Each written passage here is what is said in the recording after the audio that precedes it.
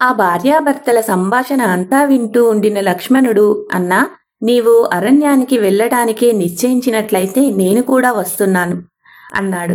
అందుకు రాముడు సమ్మతించక, నీవు నేను కూడా వెళ్ళిపోతే మన తల్లిదండ్రుల కౌసల్య సుమిత్రలు బొత్తిగా దిక్కులేని వాళ్ళవుతారు. వాళ్లను కనిపెట్టుకొని ఉండు అన్నాడు. లక్ష్మణుడు ఒప్పుకోలేదు. నేను రాత్రి పగలు నీకు కావలసిన పనులన్నీ చేస్తాను. నేను నీ వెంట వచ్చి తీరాలి అన్నాడు. రాముడు సంతోషించి సరేనన్నాడు. వశిష్ఠుడి వద్ద ఉండే దివ్యాయుధాలు తీసుకుని రమ్మని లక్ష్మణుణ్ణి పంపాడు.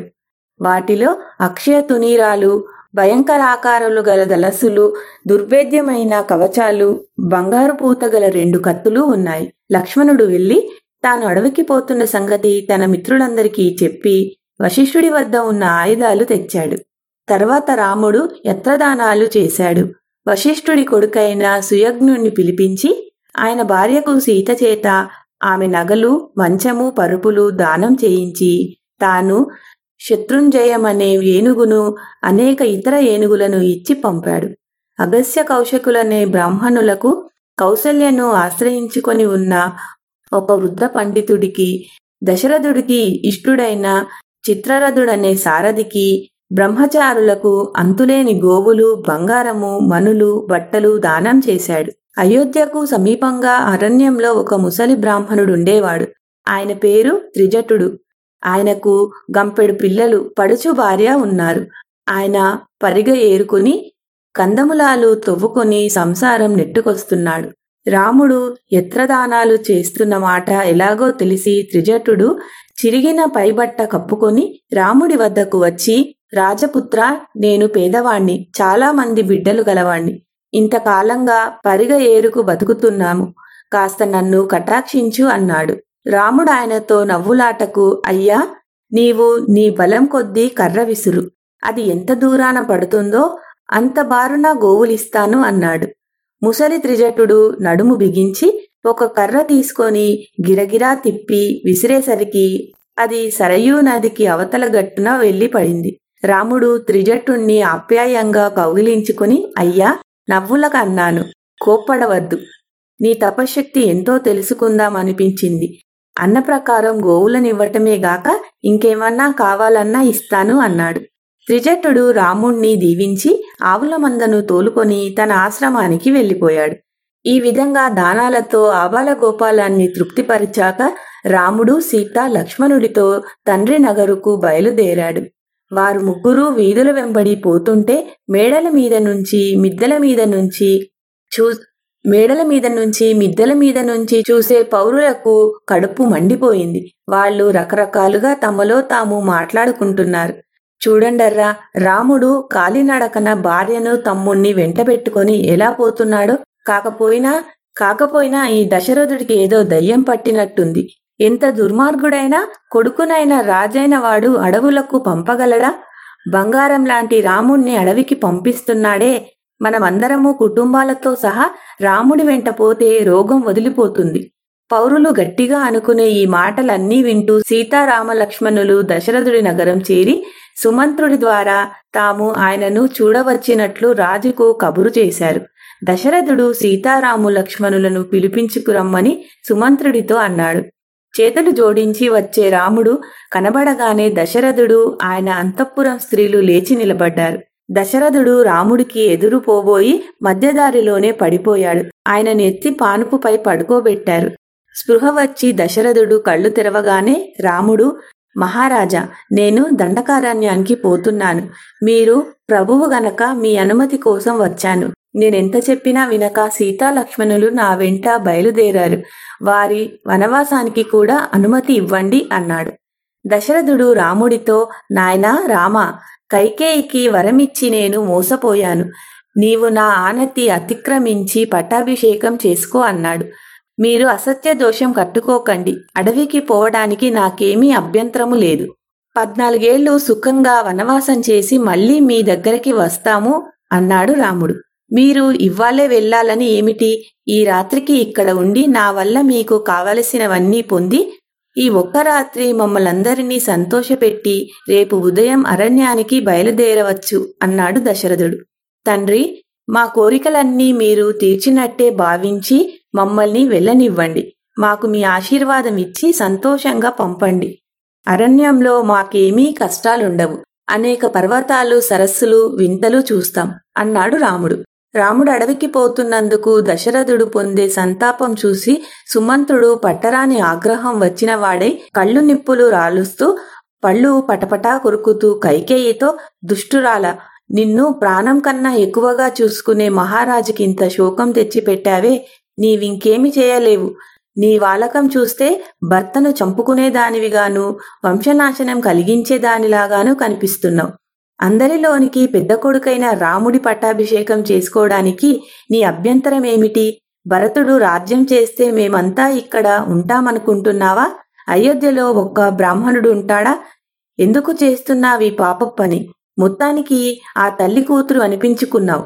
నీ తండ్రి అయిన అశ్వపతికి ఒక మునీశ్వరుడు ఒక అపూర్వమైన శక్తినిచ్చాడు. దానితో ఆయన పశుపక్షాదుల భాషలన్నీ నేర్చుకున్నాడు. ఒకనాడు ఆయన మంచం మీద పడుకొని ఉండగా బృంజం అనే ఒక చీమ ఏదో అనేసరికి ఆయన పకపకా నవ్వాడు.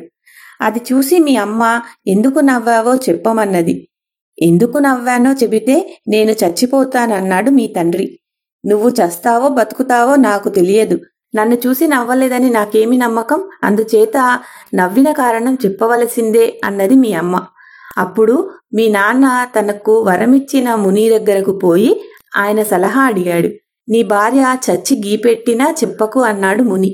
అప్పుడు మీ నాన్న మీ అమ్మను వెళ్ళగొట్టి సుఖంగా ఉన్నాడు. నీ ధోరణి కూడా అలాగే ఉంది.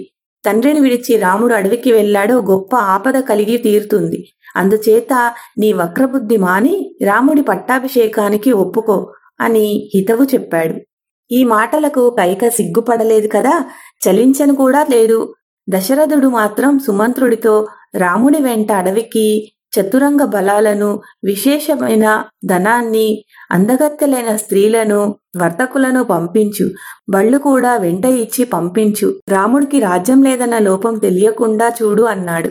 సుమంత్రుడి శాపనార్థాలకు చెలించని కైకేయి ఈ మాటలు విని తెల్లబోయి బెదిరింది. గొంతు అర్చుకుపోయి, మహారాజా, అయోధ్యను పాడుబెట్టి అందరూ వెళ్ళిపోతే భరతుడు పాలించడు అన్నది.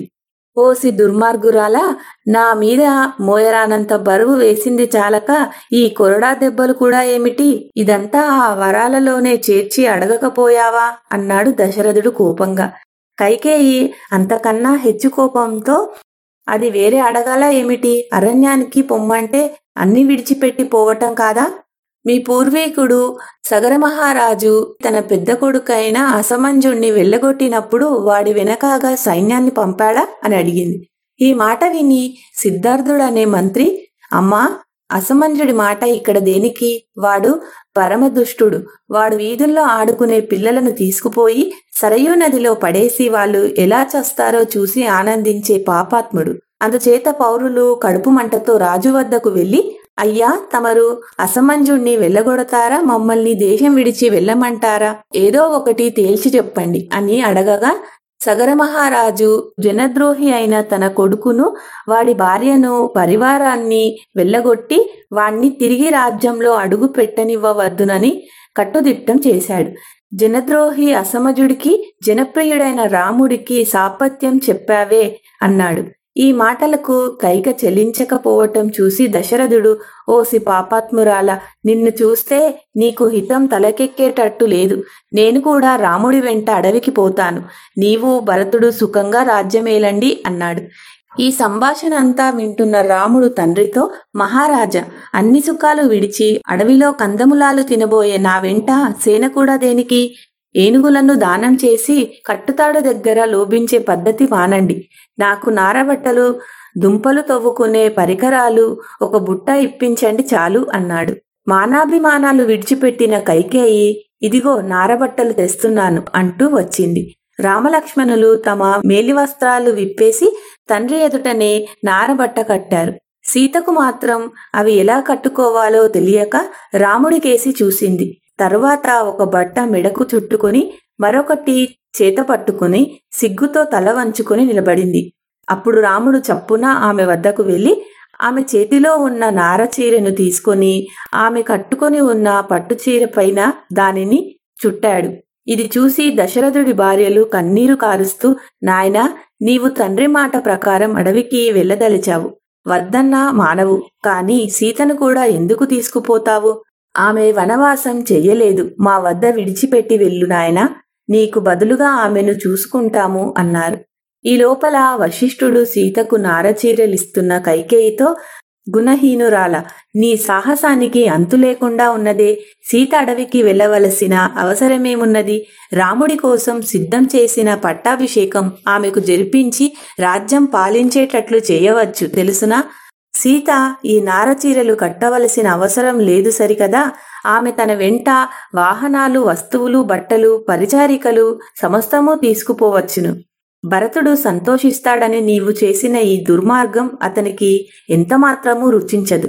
అతడు దశరథుడి కొడుకే అయితే తన తండ్రి వ్యధకు కారణమైన రామ వనవాసానికి ఎంతమాత్రమూ సమ్మతించడు అన్నాడు. చుట్టూ ఉన్నవారు చీచీ అనుకోవటం దశరథుడు విన్నాడు. ఆయన సీతను చూసి, సుకుమారి చిన్నపిల్ల, ఆ సీతను మునిపత్నిలాగా నారచీర గట్టి ఎలా విలవిలపోతున్నదో చూడండి. ఆమె నారచీరలు కట్టడానికి వీల్లేదు అన్నాడు.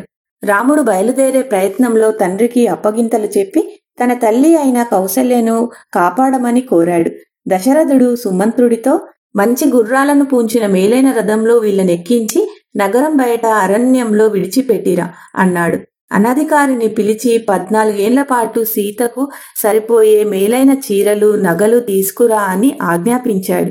సీత పెళ్లికి పోతున్న దానిలాగా వికసించిన ముఖంతో తన కోసం తెచ్చిన నగలు పెట్టుకుంటుంటే కౌసల్య ఆమెను 2 చేతులా ఆలింగనం చేసుకొని, సీత, నీ భర్త పేదవాడైపోయినాడని వనవాస కాలంలో అశ్రద్ధగా చూడకమ్మా అంటూ నీతి బోధ చేసింది.